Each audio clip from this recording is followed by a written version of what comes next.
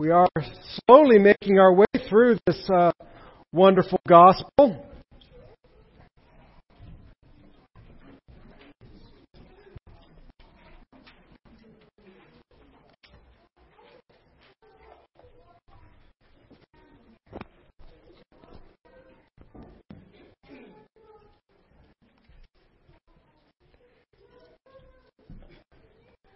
And so, where we have been going so far in this gospel, one of the things we've been learning, I hope we've been learning in the book of Luke, is the very thing that Luke has called us to, or the very thing that Luke has been writing about. And he wrote this gospel to a particular individual, and his reason was so that you may be certain about the things that you've been taught. In other words, I want you to know for an absolute fact what you've been taught. One of the things that we encounter today is the identity and of the person of Jesus Christ. And there are all sorts of opinions, and there are all sorts of views, and there are all sorts of ideas out there regarding the person of Jesus Christ. Whether just get on don't go on the internet and look that up. So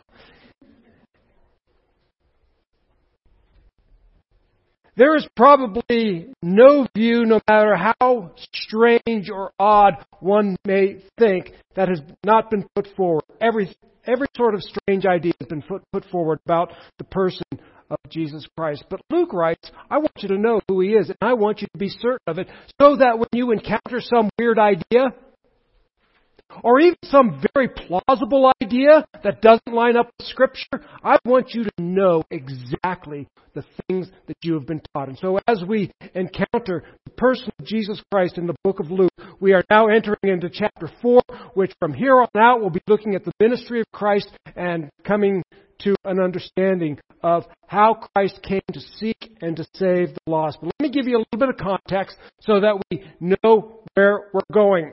As I mentioned last week, Luke chapter 3, verse 23 through chapter 4, verse 113 really form a unit, if you will. And that it is all those passages of text are tied together by the idea that Jesus is the Son of God. And we need to make sure that we understand that Jesus is the Son of God. And we talked a little bit about last week about what we mean by Jesus is the Son of God, because Son of God can mean a lot of different things in the Bible. For instance, Israel was called the Son of God. Individuals were called the Son of God. But when we talk about Jesus as the Son of God, we're talking about Jesus in a unique way, or we talk about Jesus as the Son of God in a unique way. That is, He is co-equal, co-eternal with the Father, that He has always existed from eternity past. It is He who brought all the kingdoms, or brought all of creation into being, and how God the Father actually calls Jesus God. And we saw that in the book of Hebrews. So Jesus, when we talk about Jesus, the Son of God, we are talking about Him as co-equal, co-eternal, creator of all things, period. And so that's what we are talking about when we speak of Jesus as the Son of God. Well, then we might have to ask ourselves this question, or this is where we went last week. I forgot, I'm still in context and review. Where we've been then is, what are His credentials? Anybody can make a claim. I can get up here and say, well, I'm the Queen of England. Yeah. Lots of people can make claims. What are the credentials? What backs up the claim? So that's kind of where we were last week, and also where we'll be going today as well. And some of the things we saw last week, the credentials of Jesus Christ as the Son of God, is that number one, He identifies with the people. And we saw that He gets down into the muck and the mire with us. That is, He is not some aloof king creator who's off in the heavens somewhere or kind of isolates Himself, but He gets into the mess with us. That's one thing.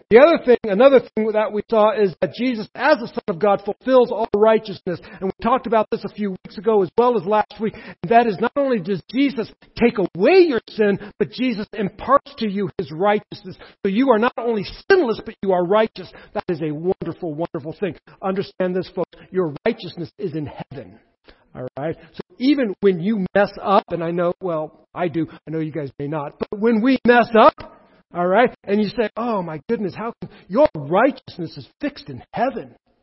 All right? Jesus Christ, the righteous one. He is your righteousness. So we saw that. We also saw then that Jesus is called the Son of God, and He is affirmed by two witnesses. And we know that on the testimony of 2 or 3 witnesses, a thing is established. So He had 2 witnesses. Who were His 2 witnesses? God the Father and God the Holy Spirit. Pretty good references. If you're looking at a resume and you got God backing you up, I think you're pretty good. This is my beloved Son in whom I am well pleased. And the Holy Spirit came down and in the form of a dove upon Him. The other thing we saw is that He is the Son of God, but He is related to Adam. And we saw this in His genealogy. And it's very interesting. And I think this is really important how Luke gives us the genealogy of Jesus, and how Luke, unlike Matthew also gives us a genealogy, but Luke gives us a genealogy going all the way back to Adam. Remember, Matthew goes back to Abram. So we see Jesus as the King of the Jews. Luke, however, tells us that, or takes us all the way back to Adam, the Son of God. And so this, I think, is crucial for us to understand. Jesus, as the Son of God, represents all of mankind. And as Adam represented mankind and failed bringing death, now Jesus, as the final Adam, represents all mankind. And as we touched on last week, and we will touch on again today, that all who are in Christ Jesus live. All who are in Adam die, and all who are in Christ Jesus live. So that's kind of where we've been. We've been looking at what are the credentials of Jesus as the Son of God, and I think those are pretty decent credentials. Here's where I want to go today. So by way of preview, this is where I want to go, and I need to make some preliminary remarks. We're all probably, many of us are familiar with the temptations of Jesus. You've probably heard it at Sunday school if you were raised in the church. If you haven't, somewhere along the way, you've probably heard about the temptations of Jesus Christ. If you haven't, well, welcome. You're going to hear something very, very crucial to our understanding of the nature and person of Christ. But here's what I want us to do today. I believe that it is crucial that we understand the temptations of Christ and that we view them through the lens of Genesis 3. Genesis 3 is where another sinless, in this case, couple, but really sinless individual, Adam, where they faced temptations as well. That Adam, as representative of mankind, entered into temptation, succumbed to temptation, and hence through Adam all die. Another Adam, a second Adam, last Adam, the Son of God, enters into a similar temptation. He is victorious, and he then enters his ministry as the Son of God. And I'm not just, you're going, well, where did you get all that? I'll tell you where I got all that. I get that from the Bible. Pretty good, huh? 1 Corinthians chapter 15, verses 21 and 22 tell us this, speaking of the resurrection. For by a man came death, that is, by Adam came death. By man has also come the resurrection of the dead. For as in Adam all die, so also in Christ shall all be made alive, but each in his own order. Christ the firstfruits, then it is coming, those who belong to Christ. Do you understand that? That all who are in Adam die, and all who are in Christ shall live. And then over in chapter 42, chapter 15, 42 through 49, we read this. So it is with the resurrection of the dead. What is sown is perishable. What is raised is imperishable. It is sown in dishonor. It is raised in glory. It is sown in weakness. It is raised in power. It is sown a natural body. It is raised a spiritual body. If there is a natural body, there is also a spiritual body. Thus it is written, The first man, Adam, became a living being. The last Adam became a life-giving spirit. But it is not the spiritual that is first, but the natural, and then the spiritual. The first man was from the earth, a man of dust. The second man from heaven. As was the man of dust, so also are those who are of the dust. As is the man of heaven, so also are those who are of heaven. Just as we have borne the image of the man of dust, we shall bear the image of the man of heaven. So basically, he's saying this. Those who are in Adam, you will die. Those who are in Christ shall live. Then we also see a similar thing. Paul picked this up also in Romans chapter 5, verses 12 through 21. Where we read, therefore, just as sin came into the world through one man, and death through sin, and so death spread to all men because all sinned. For sin indeed was in the world before the law was given, but sin is not counted where there is no law. Yet death reigned from Adam to Moses, even over those whose sinning was not like the transgression of Adam, who was a type of the one to come.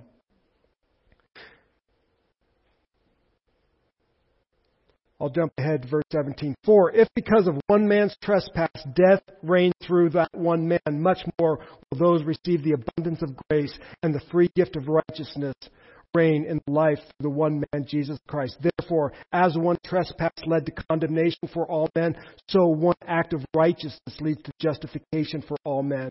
For as by one man's disobedience they were made sinners, so by one man's obedience they will be made righteous. Now, the law came to increase. I'm going to stop there. Basically, here's the thing. Through Adam, death came. Through Christ, life comes. That's the point. Through Adam's sin, all became guilty of Adam's sin. Through Christ's righteousness, all could be made righteous. I want us to see this temptation through the lens of Genesis chapter 3, that Jesus is the last Adam who goes into the wilderness. Adam and Eve were in a garden paradise. Jesus entered into a wilderness. Adam and Eve were surrounded by luxury and fruit trees and a garden environment, and Jesus was in a place where that was barren. They were filled with everything they could need. Jesus was deprived of even the most fundamental things, such as bread. And so, after the victory in the wilderness, Jesus will begin his ministry. He's going to enter into the wilderness. He is going to confront the temptations, the barrage of Satan, and afterwards he's going to walk into the synagogue and say, the Spirit of the Lord is upon me to free the captives and to proclaim the good news to the people. And he will say, today this scripture is fulfilled in your sight. And then he will go about casting out demons, raising the dead, healing the sick, and preaching the gospel of forgiveness. So this is a very crucial aspect as Jesus prepares for his ministry. Are you with me? I know that was quite a lot there. So let's look at Luke chapter 4, verses 1 through 13. Follow along with me as I read this text. And Jesus, full of the Holy Spirit, returned from the Jordan and was led by the Spirit in the wilderness for 40 days, being tempted by the devil, and he ate nothing during those days. And when they were ended, he was hungry. The devil said to him, if you are the Son of God, command this stone to become bread.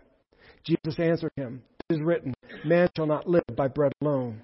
And the devil took him up and showed him all the kingdoms of the world in a moment of time, and said to him, to you I will give all this authority and their glory, for it has been delivered to me, and I give it to whomever I will. If you then will worship me, it will all be yours. And Jesus answered him, it is written, you shall worship the Lord your God, and him only shall you serve. And he took him to Jerusalem and set him on the pinnacle of the temple and said to him, if you are the Son of God, throw yourself down from here, for it is written, he will command his angels concerning you to guard you, and on their hands they will bear you up, lest you strike your foot against the stone. And Jesus answered him, it is said, you shall not put the Lord your God to the test. And when the devil had ended every temptation, he departed from him until an opportune time. This is the word of God. So the first thing we see then is after Jesus' baptism, where the Holy Spirit descends upon him, the voice from heaven, this is my beloved Son, in whom I am well pleased. He is led out into the wilderness. I think it's Mark, or one of the other Gospels says actually the Spirit compelled him, or actually pushed him into the wilderness. And so we need to establish, I think this is important, because we need to establish why Jesus is in the wilderness and why He is undergoing this trial.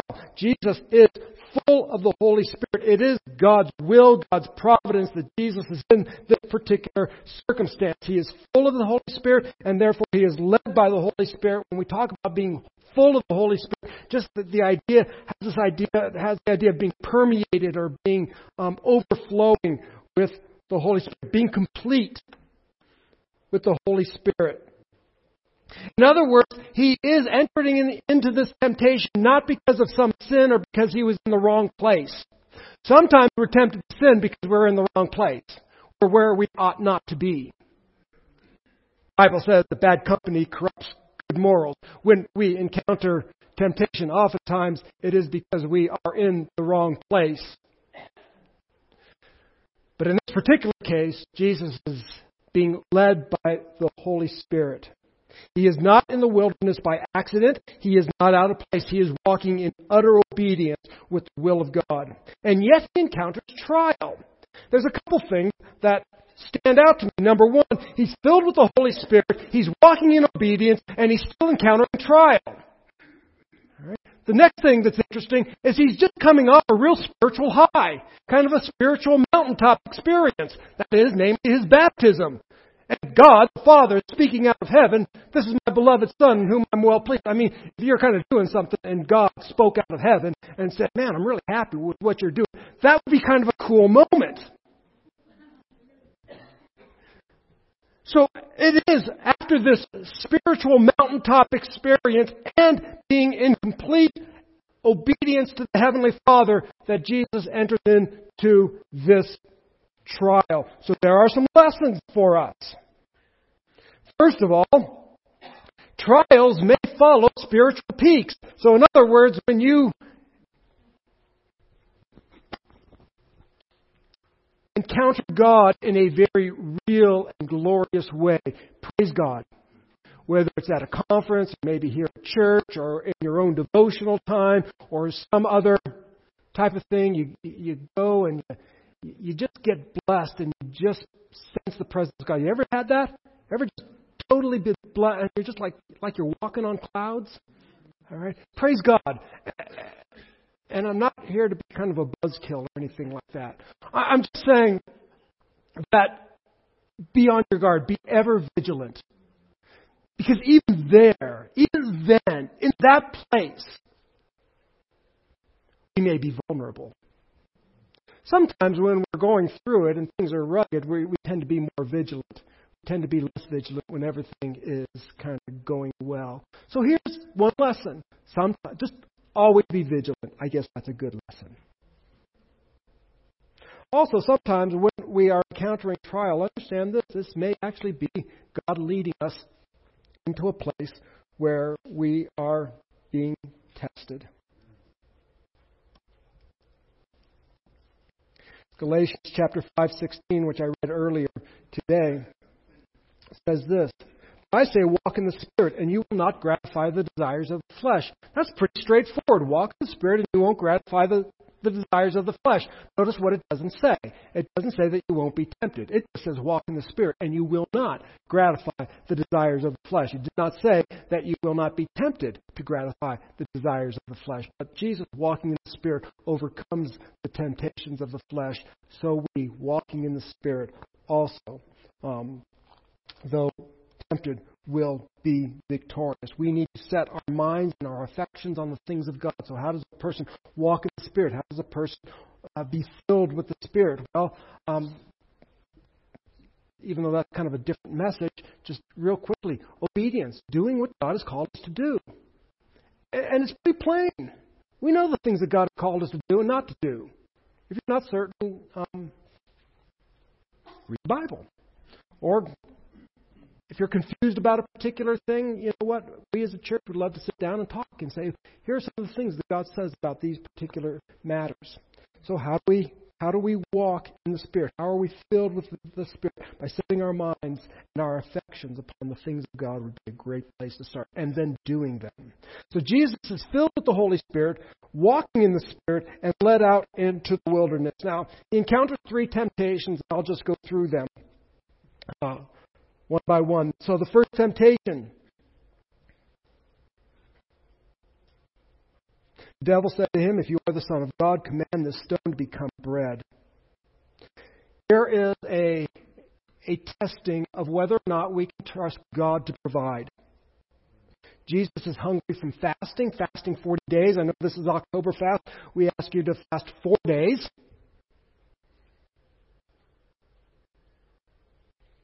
And some of us, after one meal, are like, oh, right.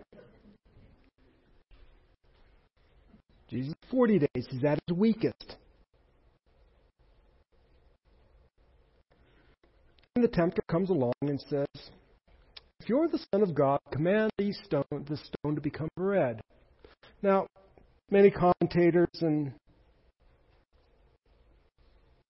translators have, I think, accurately stated that this is not so much an if, like a question, if you are the Son of God, but more of a statement of fact, perhaps even a taunt. In other words, not so much, if you're the Son of God, but so, you're the Son of God, are you? I heard the voice. I was there at the baptism. I heard that voice from heaven. I saw the Holy Spirit. So, you're the Son of God, huh? Yeah, it appears that as the Son of God, your Father's kind of left you out here all on his own, hasn't he? He hasn't provided too well for you. So I'm just wondering how you, as the Son of God, could be left alone by your Heavenly Father. That just doesn't seem right. Maybe he doesn't care for you. You're the Son of God, and yet here you are, deprived of even the most basic necessities. It appears that your Heavenly Father has left you without provision. By the way, this is nothing new. Isn't this exactly what Satan tempted Eve with? That God was not good. That God was depriving her of something. Oh, you mean you got all these trees out here that you can eat of, but there's that one. There's that one that God says, don't touch that one. Wow. So you mean God is holding back on you? Here's the thing. God knows that the day you eat of it, you'll be like him and you'll know good and evil. That's why he's holding out on you. God's not really very good. I know. Look, don't look at all those other trees. Look at the one thing that God's withholding from you. And you think that he's trustworthy, that he's going to provide for you? You notice this. She's surrounded. Both her and Adam are surrounded by food everywhere. There's the one. Now all of a sudden, that's the focus of her attention. That one tree. Wow.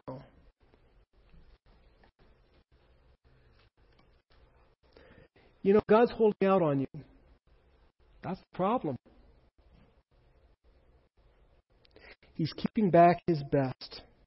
It appears that God is treating you poorly. See, this is an attack on God's goodness. If you really loved God, if God really loved you, I don't think you would be hungry. If God really loved you, you wouldn't be without. If God really loved you, then what are you doing here starving in the wilderness? That just doesn't make any sense. I think you got a problem, Jesus, since after all, you're the Son of God.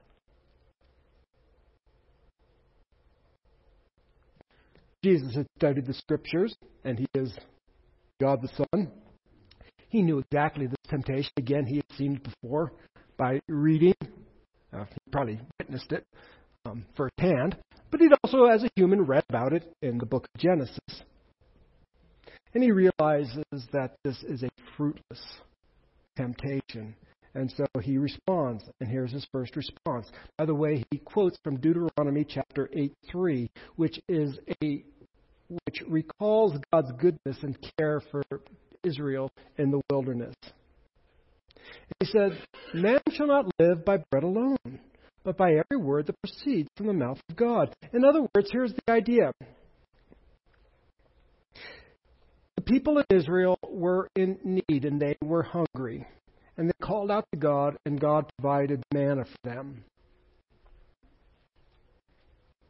And this was to remind them that man does not live by bread alone, but by every word that proceeds from the mouth of God. Here's one of the things that I believe Jesus is pointing out. The people in Israel, they didn't die due to lack of bread. They died because of lack of obedience.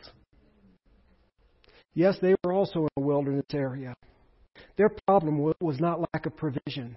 Their problem was lack of obedience to their Heavenly Father, who had done great things in their midst.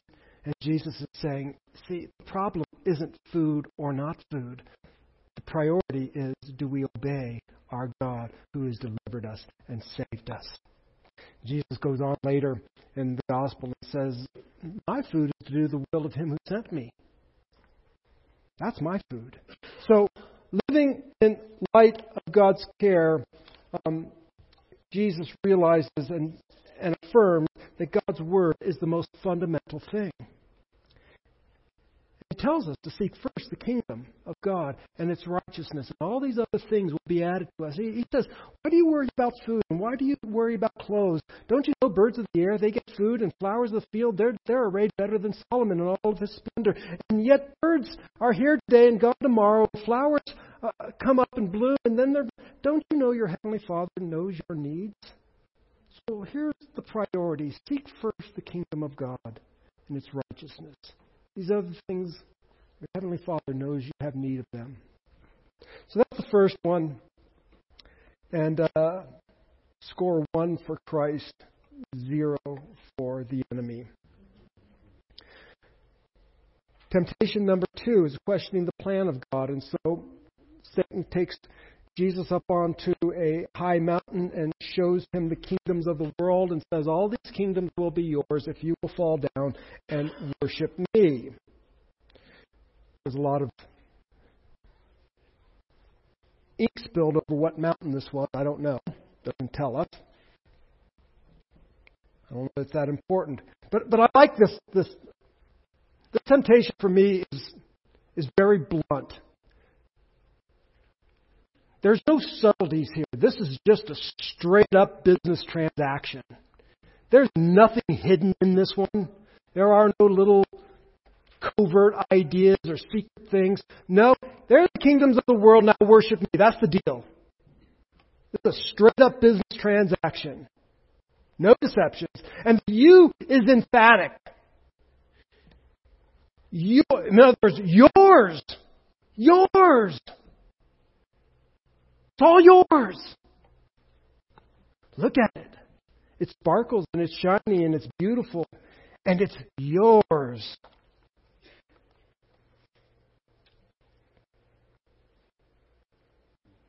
James tells us in chapter 1, verses 14 and 15, he says, but each person is tempted when he is lured and enticed by his own desire. Then desire, when it is conceived, gives birth to sin. And sin, when it is fully grown, brings forth death. And this is exactly where Satan is going. Tempted when he is lured and enticed by his own desire. Yours. It can all be yours.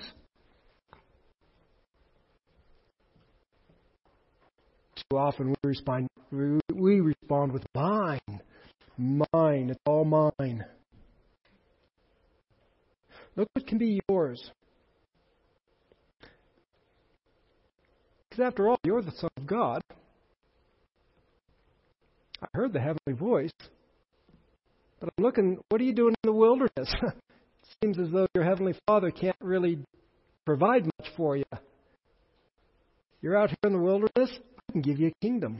I can give you all the kingdoms of the world. Looks like your Heavenly Father can give you, rocks and dirt and scorpions. Why would you settle for rocks and dirt and scorpions when I've got all the kingdoms of the world and they can be yours? All you need to do is fall down and worship me. That's it. This is a classic sales pitch, isn't it? You've all encountered it because the product is presented prior to the terms, right? You go looking for a new car and they show you all the shiny, neat stuff, right? It's not until later that the terms are revealed, and sometimes they're not even revealed all that clearly.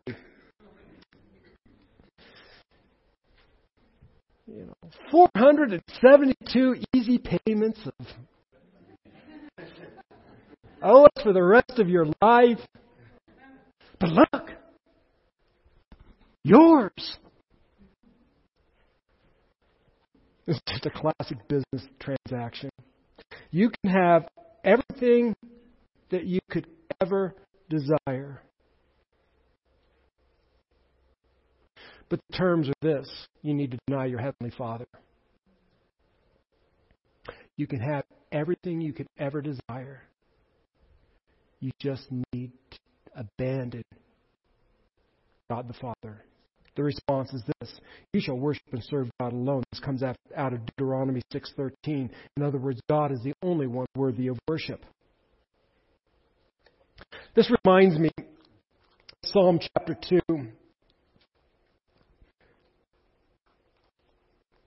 And by the way, while I'm looking that up, you should remember that on Wednesday nights we're studying in the book of Psalms. Charlie's teaching that. I would encourage you to come. It has been really, really good. I don't know if we're going to do Psalm 2, but let me just give you a brief unpacking of Psalm chapter 2. You don't need to necessarily turn there. I'm just going to give you a brief overview of Psalm chapter 2 because I think it's relevant to the temptation. In Psalm chapter 2, it begins with, why do the nations rage and why are the peoples in an uproar? In other words, all these people are in rage and an uproar saying, let us throw off God's shackles. He's restraining us. It's God who's keeping us down. God is the one who's keeping us from enjoying life. It is God who's keeping us from doing us what we want to do. And so they rebel against God. And I love the verse that says, and God sits in heaven and laughs. Really? Why are the nations in an uproar? And so the nations are in an uproar. God laughs at their scoffing, and then He offers His Son. And He offers His Son the kingdoms of the world in verse 8.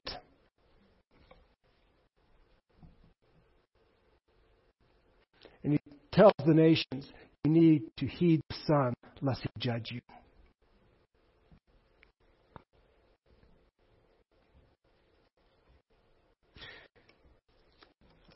I think it's also relevant to note in the book of Revelation, chapter 11, verse 15.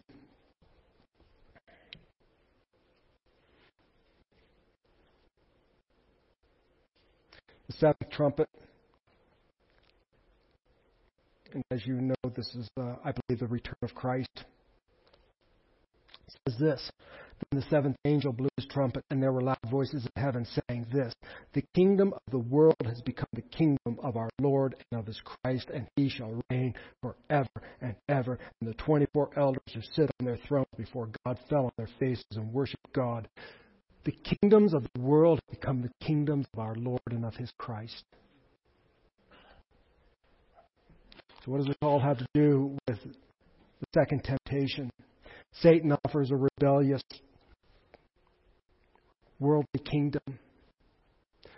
But the truth of the matter is this. The Son will inherit the kingdoms, judge the nations, and then the kingdoms of the world will become the kingdoms of our Lord and of His Christ. The kingdoms belong to Christ. Satan offers a rebellious kingdom that despises God and despises the Son of God. And God promises the Son a kingdom that will obey and worship and love Him forever and ever and ever. This is a terrible deal. Some principles we can take from this. Number one, only God is to be worshipped. I know that you all know that, but only God, the God of the Bible, is to be worshipped. After all, what will it profit a man to gain the whole world and lose his very soul? We need to ask ourselves that question. What will it profit to gain the whole world and lose our very soul?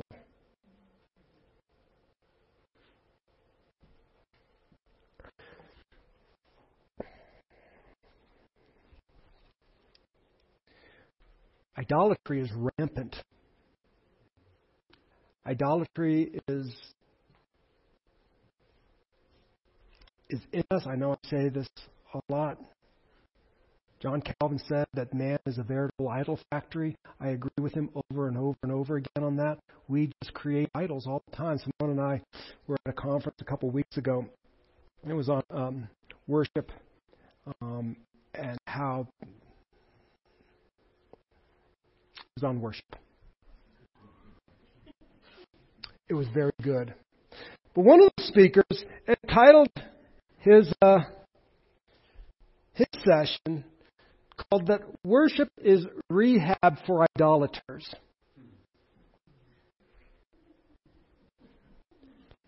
And mainly what we're talking about is corporate public worship. When we gather today, I know that all of life is worship. This was focused on corporate public worship. And that corporate public worship is rehab for idolaters. In other words, when we come into corporate public worship, it should be formative in the sense that it causes us to lay aside all of the things and all of the idolatries that we have lifted up through the week and remember that God alone is our God alone. And that's it.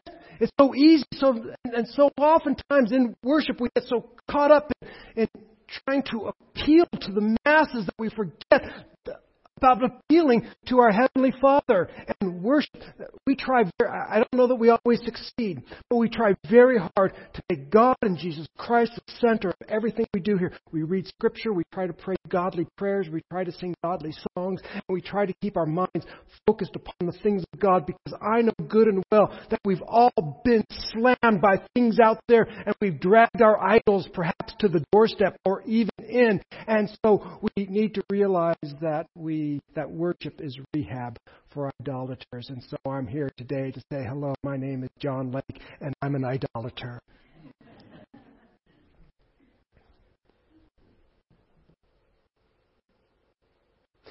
And as we are formed here in corporate public worship, yes, then when we go out and we are encountering families and jobs and employers and employees and kids that don't behave and parents that are aging and all of these things, and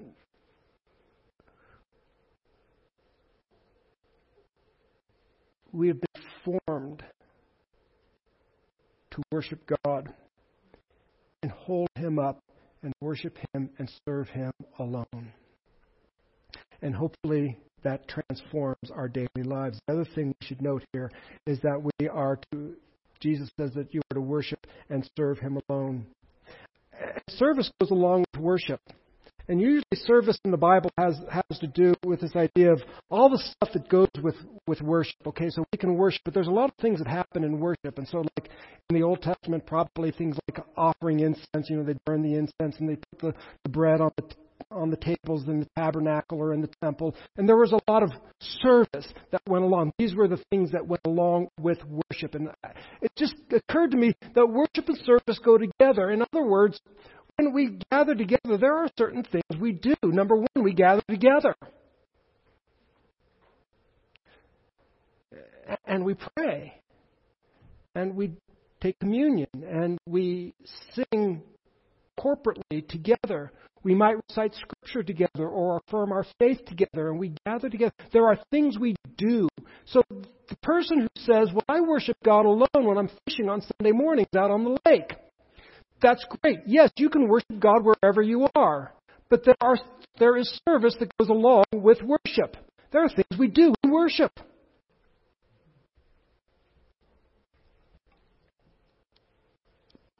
You will worship and serve the Lord alone. The third temptation.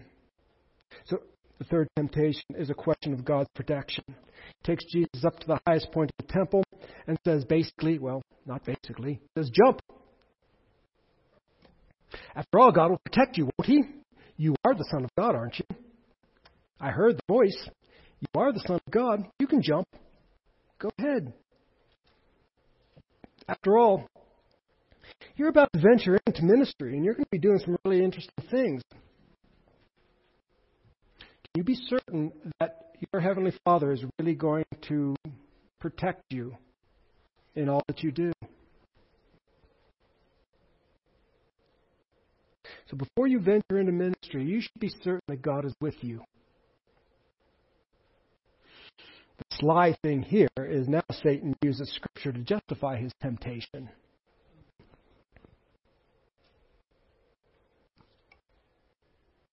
Just jump. You won't die.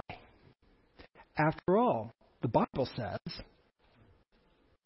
that God will give his angels charge over you, and the Bible says they will bear you up. That's what the Bible says. So go ahead. Jump. You won't die.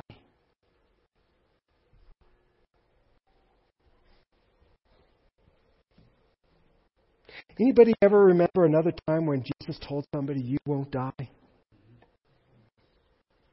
told you have to filter this through Genesis 3, don't you? Eve said, well, if we eat of the tree of the fruit, God said that we will die in the day that we eat of it. And what was his response? You won't die.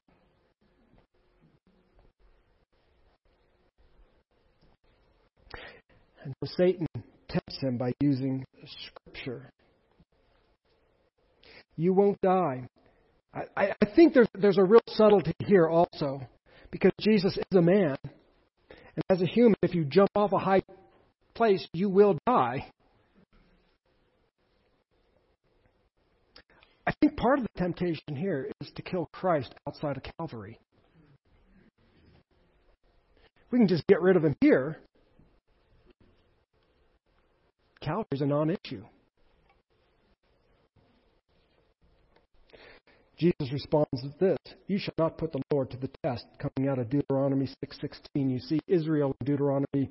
The context here is Israel had questioned God for leading them into the wilderness, and they demanded that he do so. They demanded some sort of flamboyant action. And many people demanded a sign from Jesus.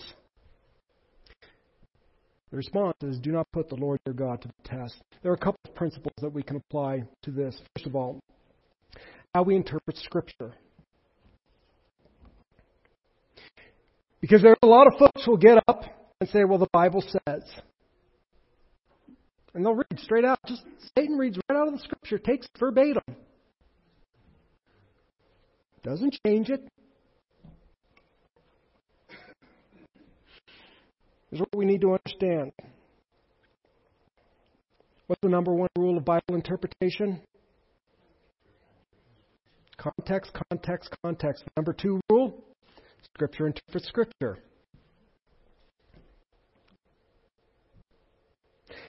And what Satan did was he used the Bible out of context, and worse, he applied it inconsistently with other Scriptures. There's all kinds of Scriptures in the Bible. You can make it say whatever you want it to say, but if we take it in context and we use Scripture to interpret Scripture, we will be in a pretty good place. And the bottom line is this, folks: testing God is not trusting God. We see this all the time. If you don't mind, I'm going to get a little bit on my hobby horse here. And we see this a lot, especially on very popular ministries that seem to have great exposure. And they basically say, if you need a miracle, you just need to plant your seed. You know, and if you need money, you just need to plant your seed. And here's how you do it. You give me the money. That's your seed. And then you can expect a miracle from God. The reason you haven't gotten a miracle is because you have not contacted me or given to my ministry or something along those lines. Somehow, if you do this, then you can expect God. Do not put God to the test.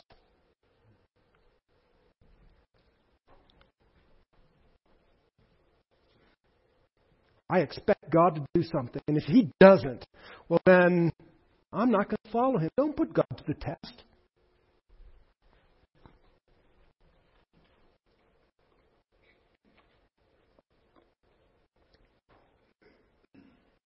It's easy to be presumptuous. So we have three temptations. And those three temptations question the provision of God, the plan of God, and the protection of God. They go at the very heart of Jesus' relationship with His Heavenly Father, and they go straight, and they attack, and the attacks are the same for us. And they will tempt whether God is going to provide for us. Well, can I trust God? This is really it. Can I trust God? Will I trust God to do what God said He's going to do? Or will I trust something else? The final verse of this section says, "And that when the devil had ended every temptation, he departed from him until an opportune time." Translation, he'll be back. The Bible is very clear. Resist the devil and he will flee. But I guarantee he will flee. But he'll be back. He always comes back. He'll come back to the day you die.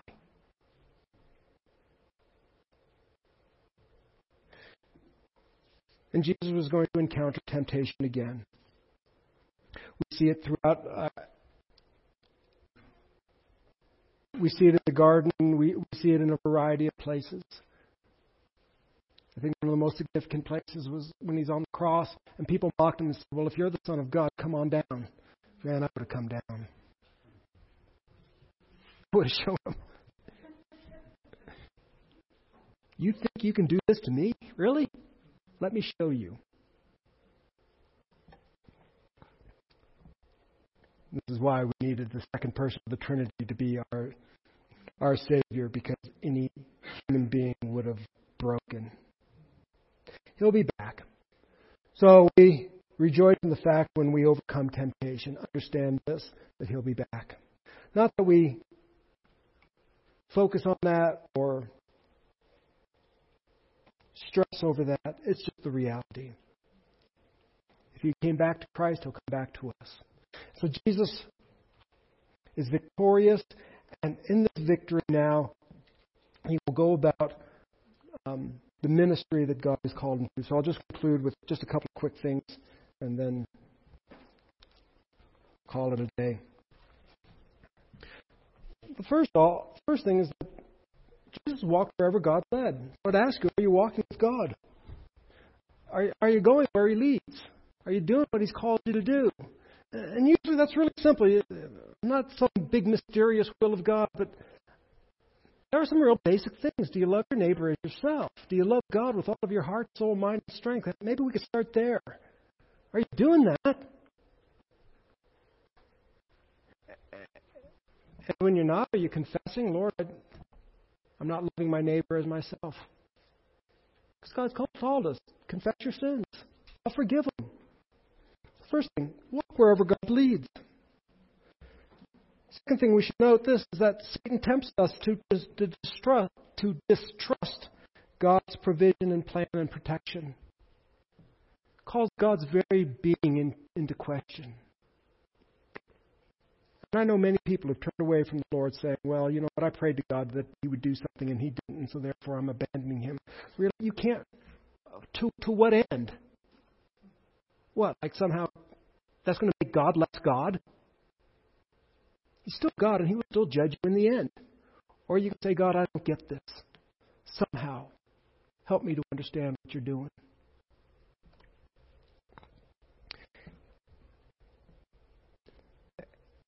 I guess the third thing, which is near and dear to our hearts here, and that is know the Scriptures. Know the Bible. Know it in its context. Know all of it. And know how to use it wisely and accurately.